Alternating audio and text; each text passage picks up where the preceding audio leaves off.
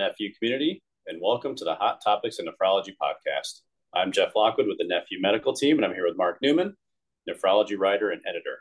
Every month, Mark keeps us up to date on the latest hot topics in nephrology.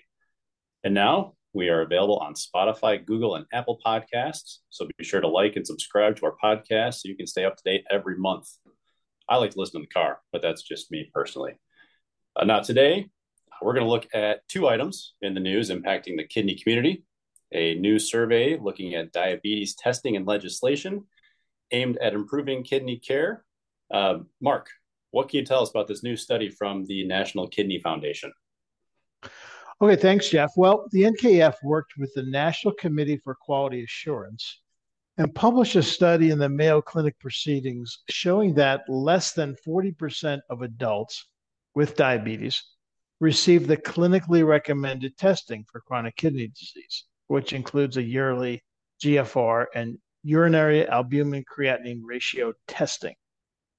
So researchers conducted a retrospective study to sort of evaluate the validity of the kidney health evaluation for people with diabetes. So that's the core focus of this particular survey. So they used a national sampling from the Optimum Labs data warehouse. And this includes medical, pharmacy, laboratory, and electronic health records data for more than 7 million US adults with diabetes. So they're starting with a good source to conduct this survey. So the fulfillment criteria for this organization or a testing service called KED indicates that individuals must test for both eGFR and urinary albumin creatinine ratio annually, according to the NKF and the National Committee for Quality Assurance. So that's the goal. So going back to the results we previously mentioned, only 32.2% of Medicare beneficiaries with diabetes receive those tests annually. Well, we've had high hopes for alternative health coverage plans, including Medicare Advantage. And we do have patients on commercial health plans, which are now dipping into the value-based care waters. Did the patients fare better in those plans? That's a good question. And the answer is yes, but not by much. According to the findings from this paper, 38.7% of Medicare Advantage beneficiaries and 37.7% of commercial patients fulfilled the measures on a yearly basis. So in all three cases, less than 40% of patients who are diabetic, in essence, are tracking whether this is having an impact on their kidneys, and explaining why they feel they believe that these screenings are important.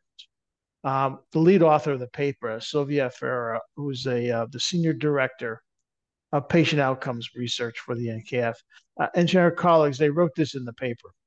A screened population, which is the ideal, screened population should have greater awareness, be better educated and managed, and be better prepared for kidney failure should that occur. So the message is more information is better. And these patients who go through the screening and have better awareness of the potential harm that CKD can cause is a better patient in the long run. And that's why they felt these tests should be done yearly. Yet the survey showed, of course, as I mentioned earlier, that less than 40% are getting this. So while debate continues on the return on investment of screenings in general, there's always a view that screenings can be expensive to do. And of course, the follow-up is the most important, meaning that if you identify patients in the screening that have CKD, what do those patients do about it? Do they go to their physician? Do they get more tests done? And I think those are important questions. So I think there's still a debate about whether the return on the investment of screenings is helpful. These authors believe that detecting any level of CKD among patients with diabetes is a good idea. It's interesting because I feel like we always go back to that prevention thing, where you always want to try to find conditions so we can, get ahead of them, help prevent other conditions or complications. But do the authors suggest any other reasons why these tests aren't being done for a higher percentage of patients? Well, I agree with you, Jeff. In other words, the more we can know about what's coming up down the road, and of course, we've talked quite a bit during these podcasts about the kidney care choices model, which focuses on nephrologists caring for patients in stage 4 and 5 CKD. The government funded program is limiting it to that, to those stages. But a lot of people feel that that's almost too late. We might be able to treat those patients and perhaps slow the progression. But what if you could identify these patients much earlier Right. and be more aggressive about their treatment? And in essence, this survey is another example of the problem, which is that even though those screenings may be available, only 40% are getting them done on an annual basis. So it's not always necessary the resource not being there. It can be sometimes the patient's not having access to it, and that's where we come to answer your question. So the study authors did say they observed some disparities in meeting these criteria among Black adults, those with Medicare, Medicaid, dual eligibility status, residents of low income neighborhoods, and individuals with limited education. So even if the screening is available, the outreach is not very effective for these groups. And that's something that should be improved. Yeah. So we definitely have more work to be done here. And I think that's where we see this. Seems like it's a similar population of patients that we see this recurrently that we need to figure out a better solution for. Now, the second half of our podcast today will focus on new kidney care legislation introduced in August of this year. Mark, what is brewing out there? Yeah.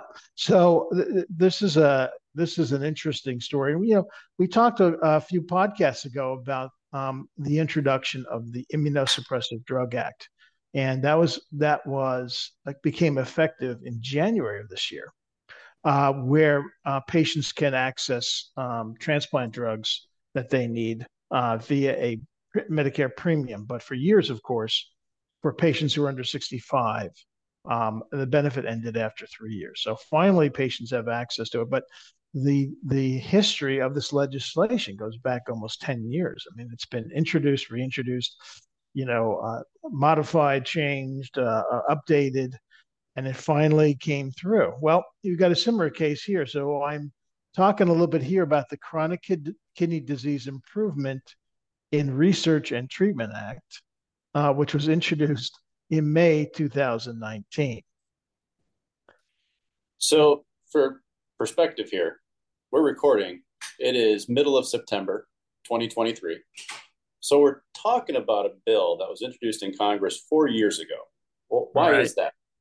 Right. And that's not even the original bill, Jeff. The first version was introduced in 2014.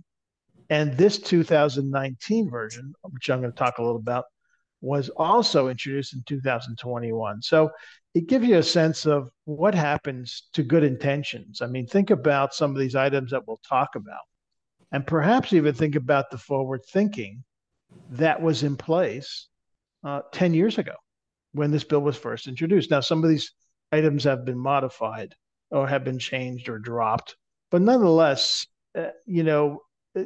hats off to those in the kidney care community who are advocates who try to get Congress to pay attention to what's needed. And the fact that 10 years ago, this bill was first introduced with a number of these elements. So I'll talk a bit about the 2019 version, um, and then we'll kind of dovetail into the current one and see some of the changes. But it's a good bill. It really targets things that we've been hearing about from different organizations like the Renal Physicians Group and the NKF um, and a variety of advocates.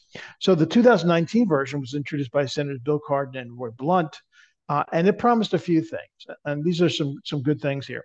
Increasing access to the Medicare kidney disease education benefit. So, in other words, there are restrictions now as to who can, in essence, educate patients about things like home dialysis. So this bill would open it up further. The intent of the 2019 version of this bill was to open it up further. Require the Comptroller General of the United States to conduct a study on the current use of palliative care services in treating patients with kidney disease. Also, a good topic. Expand kidney care access underserved areas by adding nephrology health professionals to National Health Service Corps scholarship and loan programs. And the intent there is to get more nephrologists, to help nephrologists, in essence, pay off their medical school debt and give them access to patients in underserved areas. So a lot of positives there. It also improved care coordination for patients on dialysis by requiring hospitals to provide information to their dialysis providers, i.e., when the patients are discharged, that connection between the two could be improved. Maintain an economically stable dialysis infrastructure while incentivizing innovation for new drugs, devices, and other technologies, and then guaranteeing access to Medigap policies to all ESRD beneficiaries, regardless of age. So let's go to the days of future past here. What does this new 2023 version offer? Yeah, well, it's sort of like who's the famous Mets coach? The name's on the tip of my tongue, but anyway, he's the guy that had all these great sayings, and one of them, of course, was, it's deja vu all over again. And what we mean by that is this bill, of course, this one in particular, the 2003 version, was introduced by U.S. House Reps Carol Miller from West Virginia and Terry Sewell from Alabama. And this was introduced, as we noted, for the fourth time. And same name, Chronic Kidney Disease Improvement and Research and Treatment Act, introduced in August. And this is what Miller said in a press release. West Virginia has the highest mortality rate of chronic kidney disease in the country. And I am working to change that. The Chronic Kidney Disease Improvement in Research and Treatment Act is exactly what my constituents need. This bill will provide the necessary resources and affordable access to treatment for patients suffering with CKD and communities across West Virginia and the country. So I believe you're referring to the great Yogi Berra. There you go. Was famous for his Yogi Bear isms. Yeah. One of my favorites, not to digress too much, but he was once at a pizza place and he ordered a pizza and they asked him, Yogi, how many slices would you like? 8 or 12? And he said, 8. I don't think I can eat 12. So yeah, same size pizza, of course. Right. It doesn't matter how many slices, but it's funny. Yeah, and they're endearing. These things have been around for such a long time.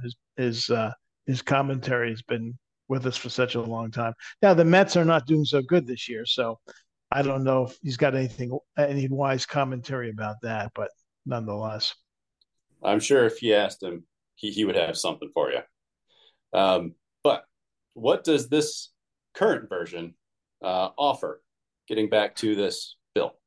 Yeah. So again, Chronic Kidney Disease Improvement in Research and Treatment Act, introduced in August. So here's what it's proposing.